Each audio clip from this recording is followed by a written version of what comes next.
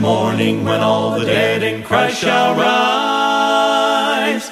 I'll have a new body. Praise the Lord, I'll have a new life. Eternal soul in weakness, raised in power, ready to live in paradise.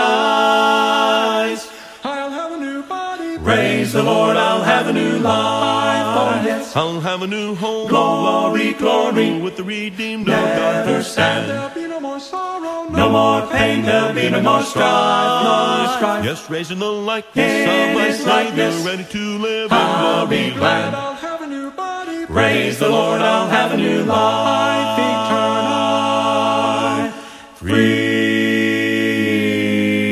Free from every imperfection, youthful and happy I shall be. I'll have a new body. Praise the Lord, I'll have a new life. Glorified with Him forever, death will be lost in victory. I'll have a new body. Praise the Lord, I'll have a new life. Oh yes, I'll have a new home. glory, glory, With the redeemed of God. never stand. There'll be no more sorrow. No more pain, there'll be no more strife, no strife. Yes, raised in the likeness In of my His likeness, Savior, ready to live I'll in be glory. glad. I'll have a new body. Praise the Lord, I'll have a new life eternal.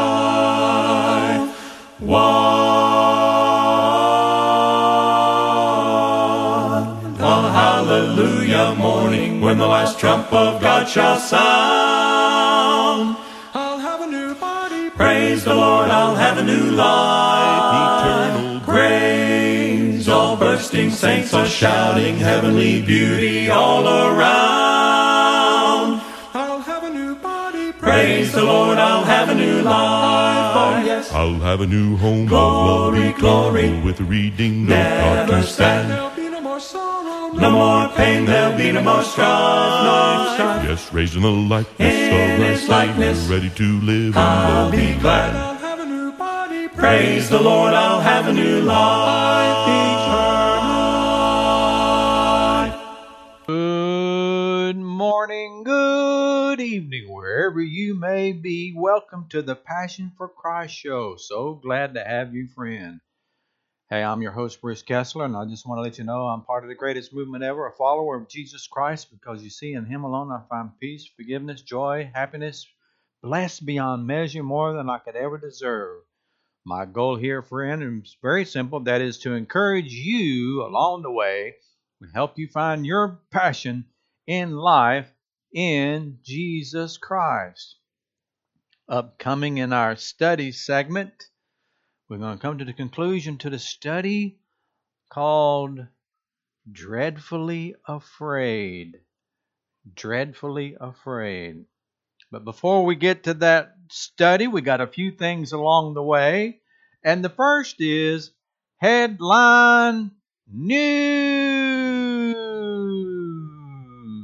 News.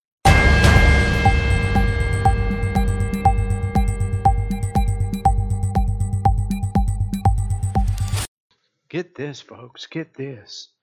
On Thursday, a Washington, D.C. District Court judge issued a temporary restraining order preventing the Biden administration from firing or disciplining unvaccinated employees. That's right.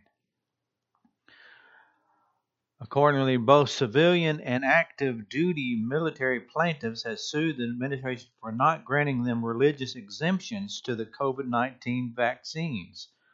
None of the civilian employee plaintiffs will be subject to discipline while his or her request for a religious exemption is pending, declared the judge. Additionally, the judge ruled active duty military plaintiffs whose religious exemption requests have been denied will not be disciplined or separated during the pendency of their appeals. The court also mandated the Biden administration to file a supplementary notice by noon on Friday demonstrating that they agree that no plaintiff will be terminated or disciplined amid the ongoing ruling.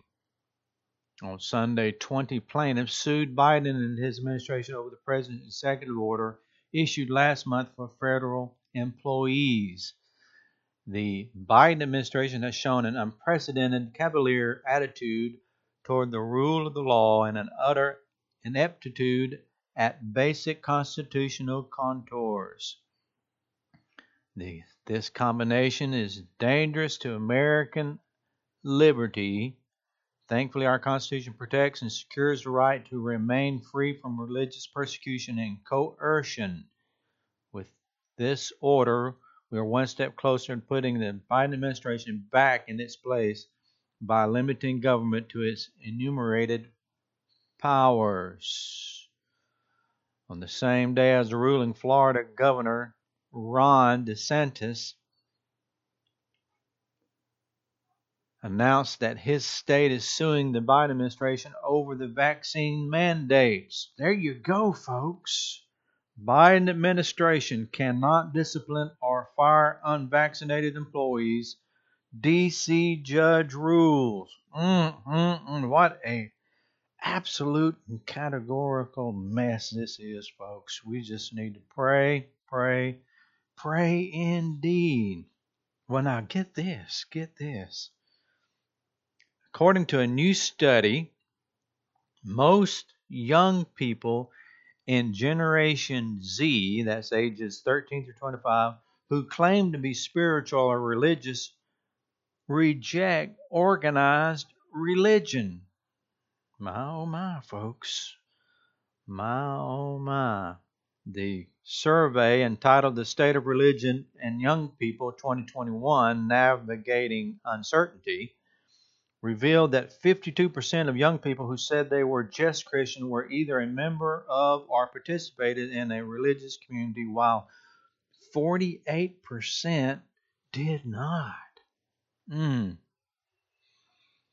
Wow, folks. Study also showed that while 71% of young people consider themselves to be at least slightly religious or spiritual, some 78%, many of the respondents would rather turn to their family and friends during times of uncertainty and difficulty instead of a religious community.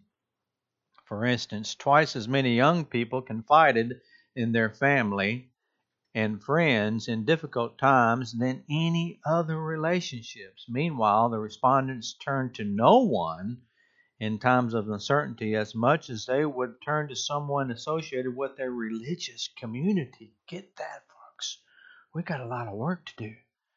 Josh Picard, the executive director of Springtime Research Institute, explained that the study's findings note how religious leaders have misunderstood young people when it comes to matters of faith.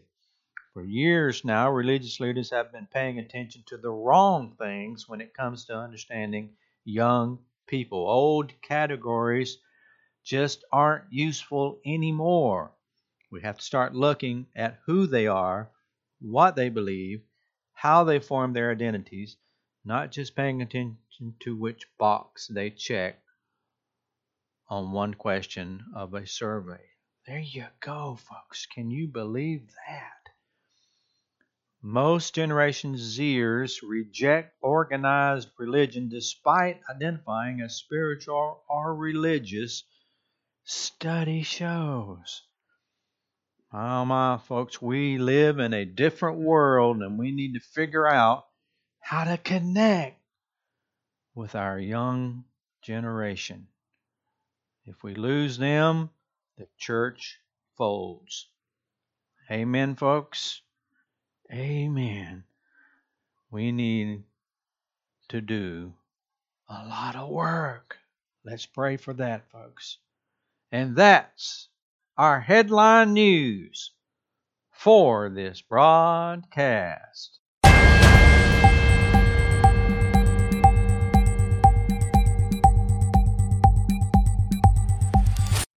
And now, folks, this day in church history.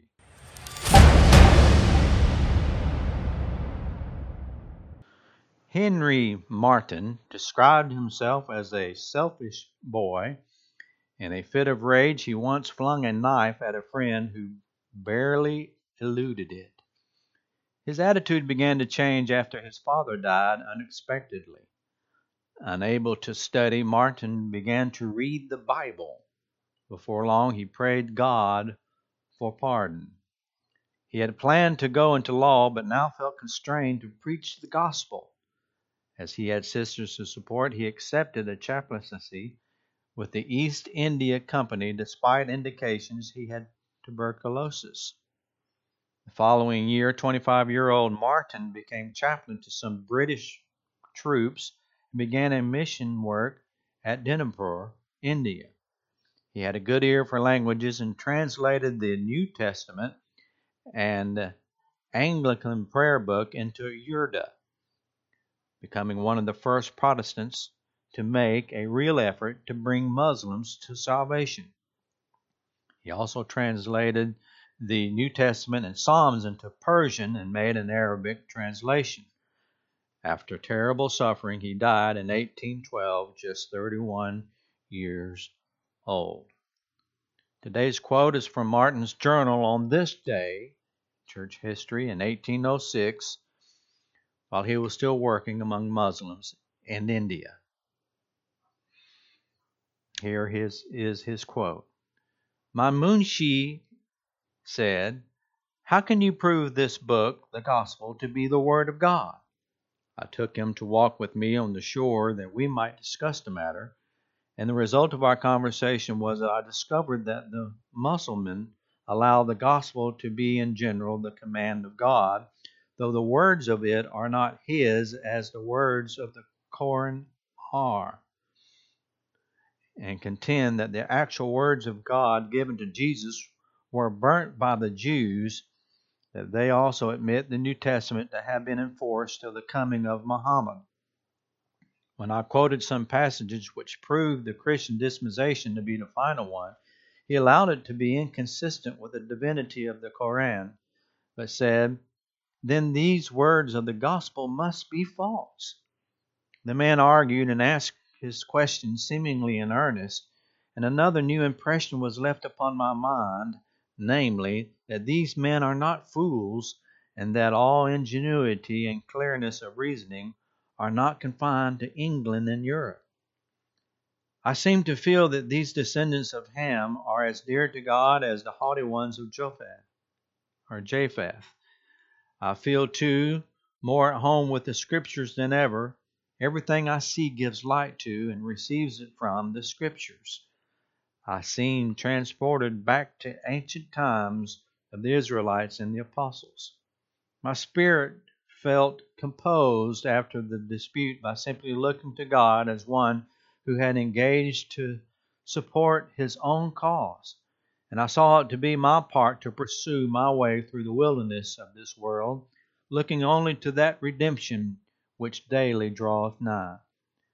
How should this consideration quell the tumult of anger and impatience when I cannot convince men the government is on his shoulders? Jesus is able to bear the weight of it.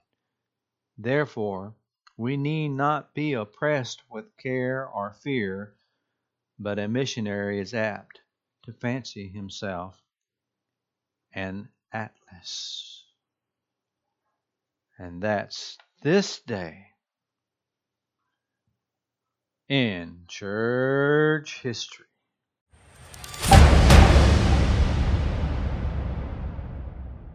And now, folks, we have our thankfulness passage for this broadcast, and it's going to come out of Malachi chapter 4, starting in verse 5. Malachi chapter 4, 5 and 6. Behold, I will send you Elijah the prophet before the coming of the great and dreadful day of the Lord. And he will turn the hearts of the fathers to the children, and the hearts of the children to their fathers, lest I come and strike the earth with a curse. Hallelujah, folks. Praise the Lord. John the Baptist paved the way for the Messiah, and that the Messiah did come, lived, and became the crucified Savior, the Redeemer who paid the ransom for our sins.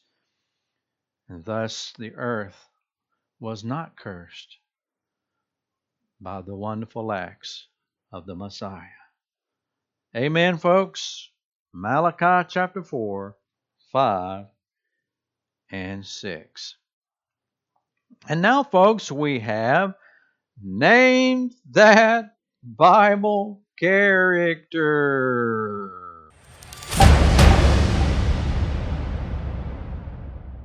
We have a little fun here with this Bible character segment. Here is your clue, friend. Here is your clue. I am the area where Cain killed Abel. What area am I? It's a little tricky question, folks. Here it is again. Here's the clue. I am the area where Cain killed Abel. What area am I? Good one, folks. We'll reveal the final answer to that tantalizing clue following our study segment. So stay tuned, folks, for that exciting reveal and our final segment of Name That Bible Character.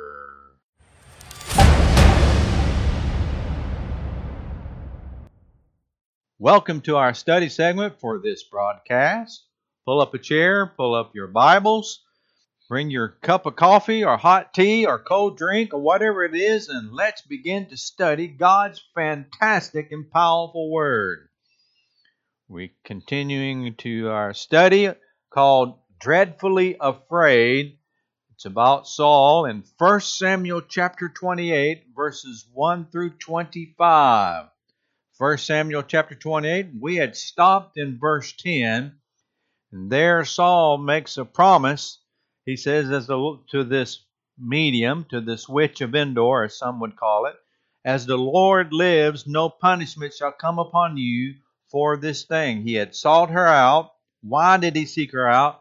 How did Saul find himself in this sorry state, in this condition? Well, in verse 6 it says that when Saul inquired of the Lord did not answer him, either by dreams or by Urim or by the prophets. You see, God had punished Saul, had given the kingdom over to David, had given Saul ample opportunity in every turn, every which way but loose. God had tried to get Saul back on the track. And now God has removed his spirit from Saul. God had removed himself from Saul, not answering it. What a terrible and awful state to be in when you find yourself, God won't answer your prayers. God won't answer your calls because of how evil, how sin sick you are, how overwhelmed you are in sin. You can get to the point, folks, where your conscience is so seared that nothing God tries to do penetrates that hardened heart. It's a terrible place. And this is where Saul is. He said, well, if God won't answer my prayers, I'm going to find my answer somewhere else. Folks, there are people, there are voices who are waiting to be heard, calling out to you. If you'll just call out to them. I mean, once you've given up on God, there are all kinds of voices that are pleading for your attention. And this is where Saul is. And in verse 11 it says that a woman, the medium, in fact, folks, this is probably the better description of this woman of Endor. She's a medium, and that means a necromancer, or those who are calling or making contact with the dead. That Hebrew word literally means to mumble a strange, hollow sound, and it actually means to be channeling, and that's a word that describes those who are trying to contact the dead. They channel for that. So this is where Saul has gotten to the point now. In verse 12, and the woman saw Samuel. Well, let's back up in verse 11. And the woman said, whom shall I bring up for you? And he said, bring up Samuel for me. When the woman saw Samuel, so this necromancer, this medium, this witch, sees Samuel. She cries out with a loud voice, and immediately she knows who Saul is. And she spoke to Saul, saying in verse 12, why have you deceived me? For you are Saul. Verse 13, and the king said to her, do not be afraid. What do you see? And the woman said to Saul, I saw a spirit ascending out of the earth. So he said to her, what is his form? And she said, an old man is coming up, and he is covered with a mantle. And Saul perceived that it was Samuel, and he stooped with his face to the ground and bowed down. So not only did this woman see Samuel, knows who Samuel is, knows who Saul is now, but Saul now perceives and sees that it was indeed Samuel. Now, we got a lot of different opinions about what happens next and whether or not this was Samuel's spirit or not. Some believe it was just a hallucination of the medium and she's trying to pull one over on Saul. Or some believe that it was a deception brought on by drugs. Witchcraft literally means pharmaceutical, and so it involves drugs, and so this could be a highly deceptive case brought on by the overuse of drugs. There are some who believe that this is a demon. Instead of the actual Samuel, it's really a demon impersonating as Samuel. And then there are those who believe this is a genuine, strange case allowed by God for Samuel to appear. Why would he allow that? Well, to confirm what God had already, to confirm in a strange way his judgment against Saul. I believe this is the case. The scriptures point out that it is Samuel. The scriptures say Samuel speaks, and it even details what Samuel says. That's my opinion, folks. So let's start now in verse 15.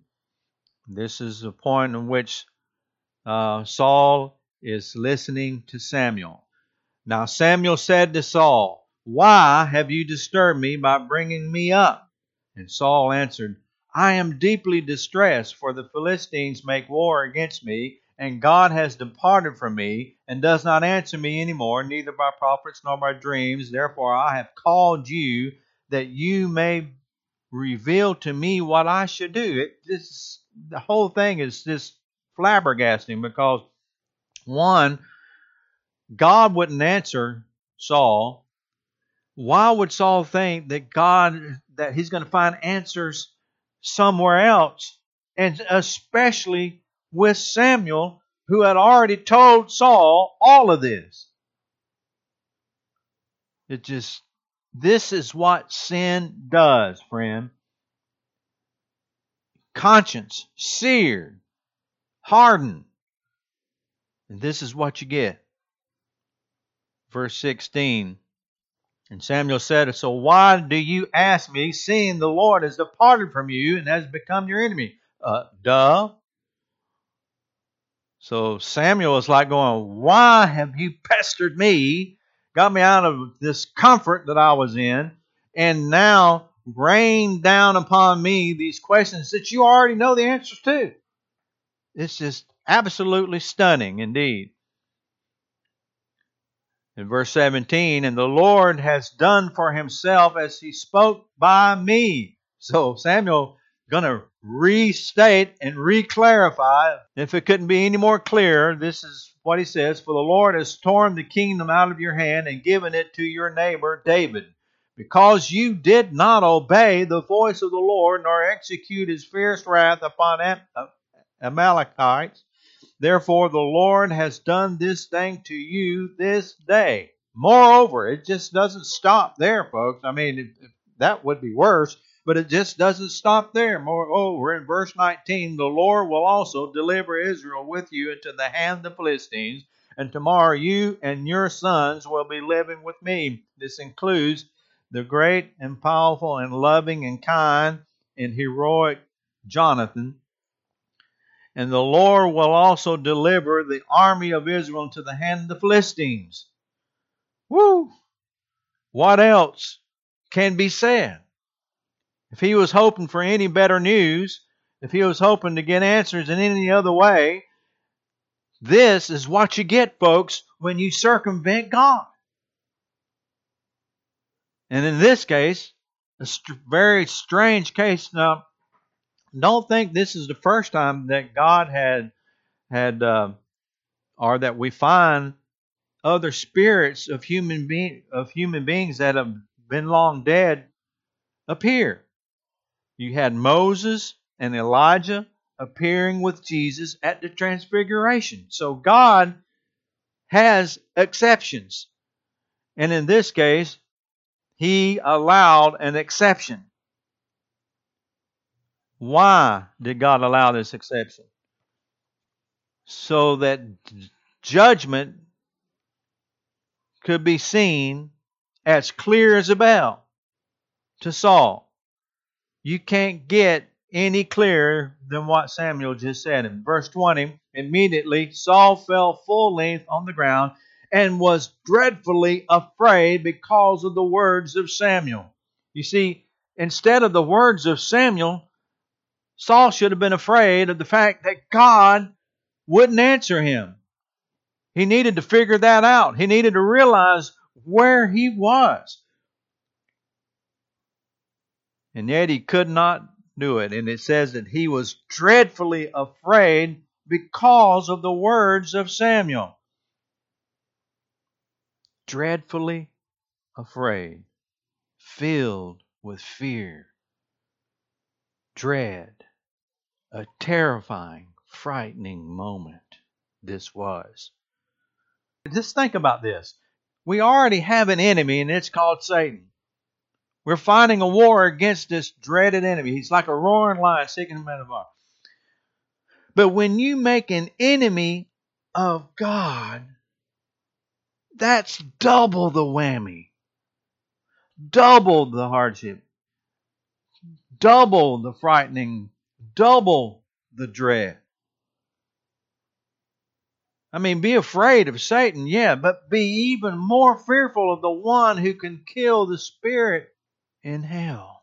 So Saul not only had the devil to fear, but now he made a mortal enemy of God who is raining down judgment. And now we find Saul falling full length on the ground, dreadfully afraid, dreadfully afraid. Oh, friend, this is what being overwhelmed in sin will do. And the impact of Saul's decision will affect not only his sons, but Israel, and cause them to suffer horrendously. Verse 21, as we draw to a close of this sorry story and terrible situation, awful, God awful.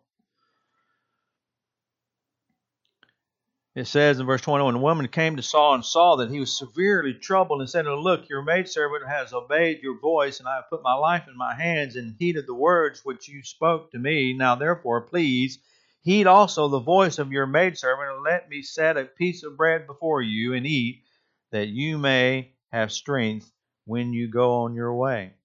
But he refused and said, I will not eat.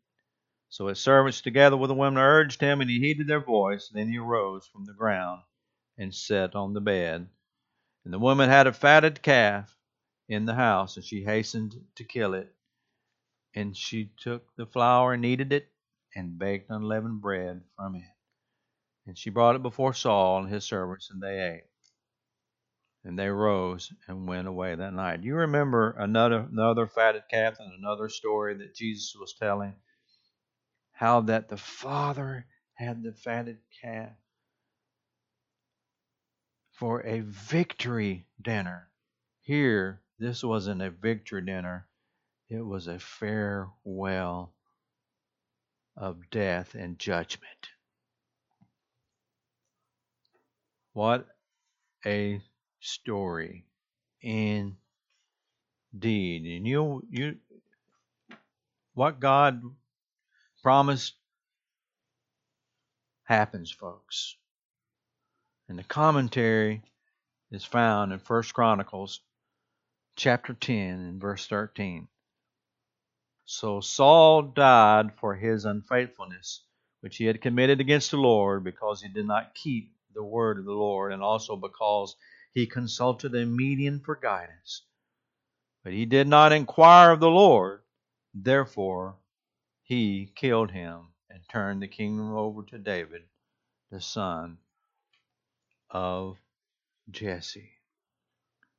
And so concludes the life of Saul. Folks, what a testimony of what can happen if we allow ourselves to be overwhelmed in sin.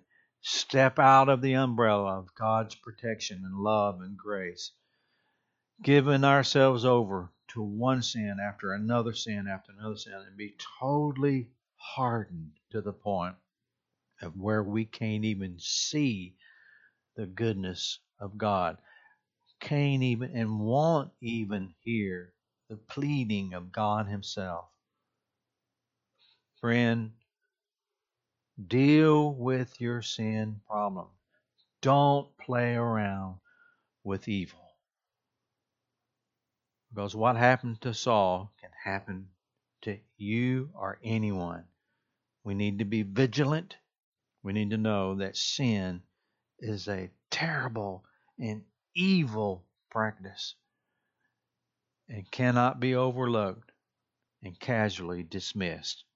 And that's our study for this broadcast.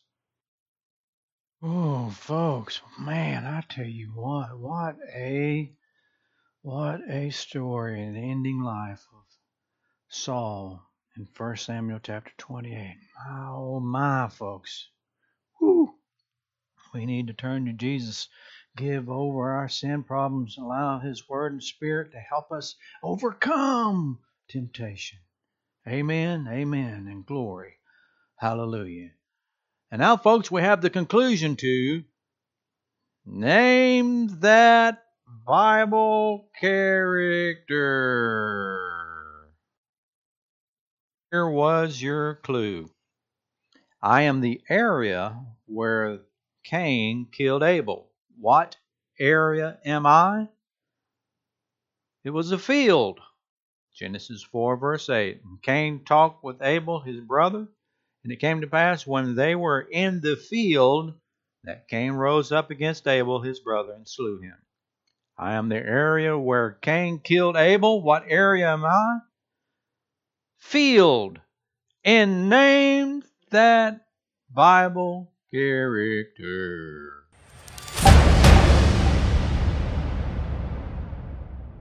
Well, folks, you too can become a follower of Jesus Christ, giving your life over to Him in repentance, submitting your whole life and heart, and mind and soul to Him in baptism, and be forgiven of your sins, and gaining a peace and blessing beyond imagination. My goal here was very simple. That was to encourage you, friend, along the way to help you find your passion in life in Jesus Christ. Visit our website, normanchurch.com, normanchurch.com. Well, friend, I just want to tell you this. What a privilege and honor it's been for me to have you walking along my side during this show.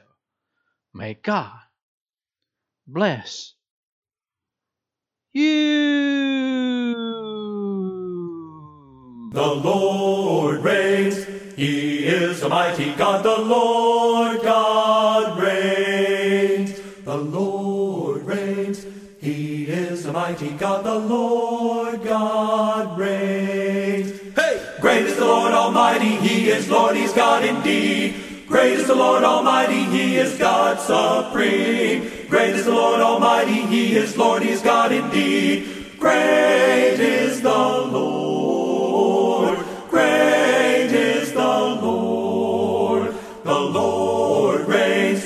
He is a mighty God. The Lord God reigns. The Lord reigns. He is a mighty God. The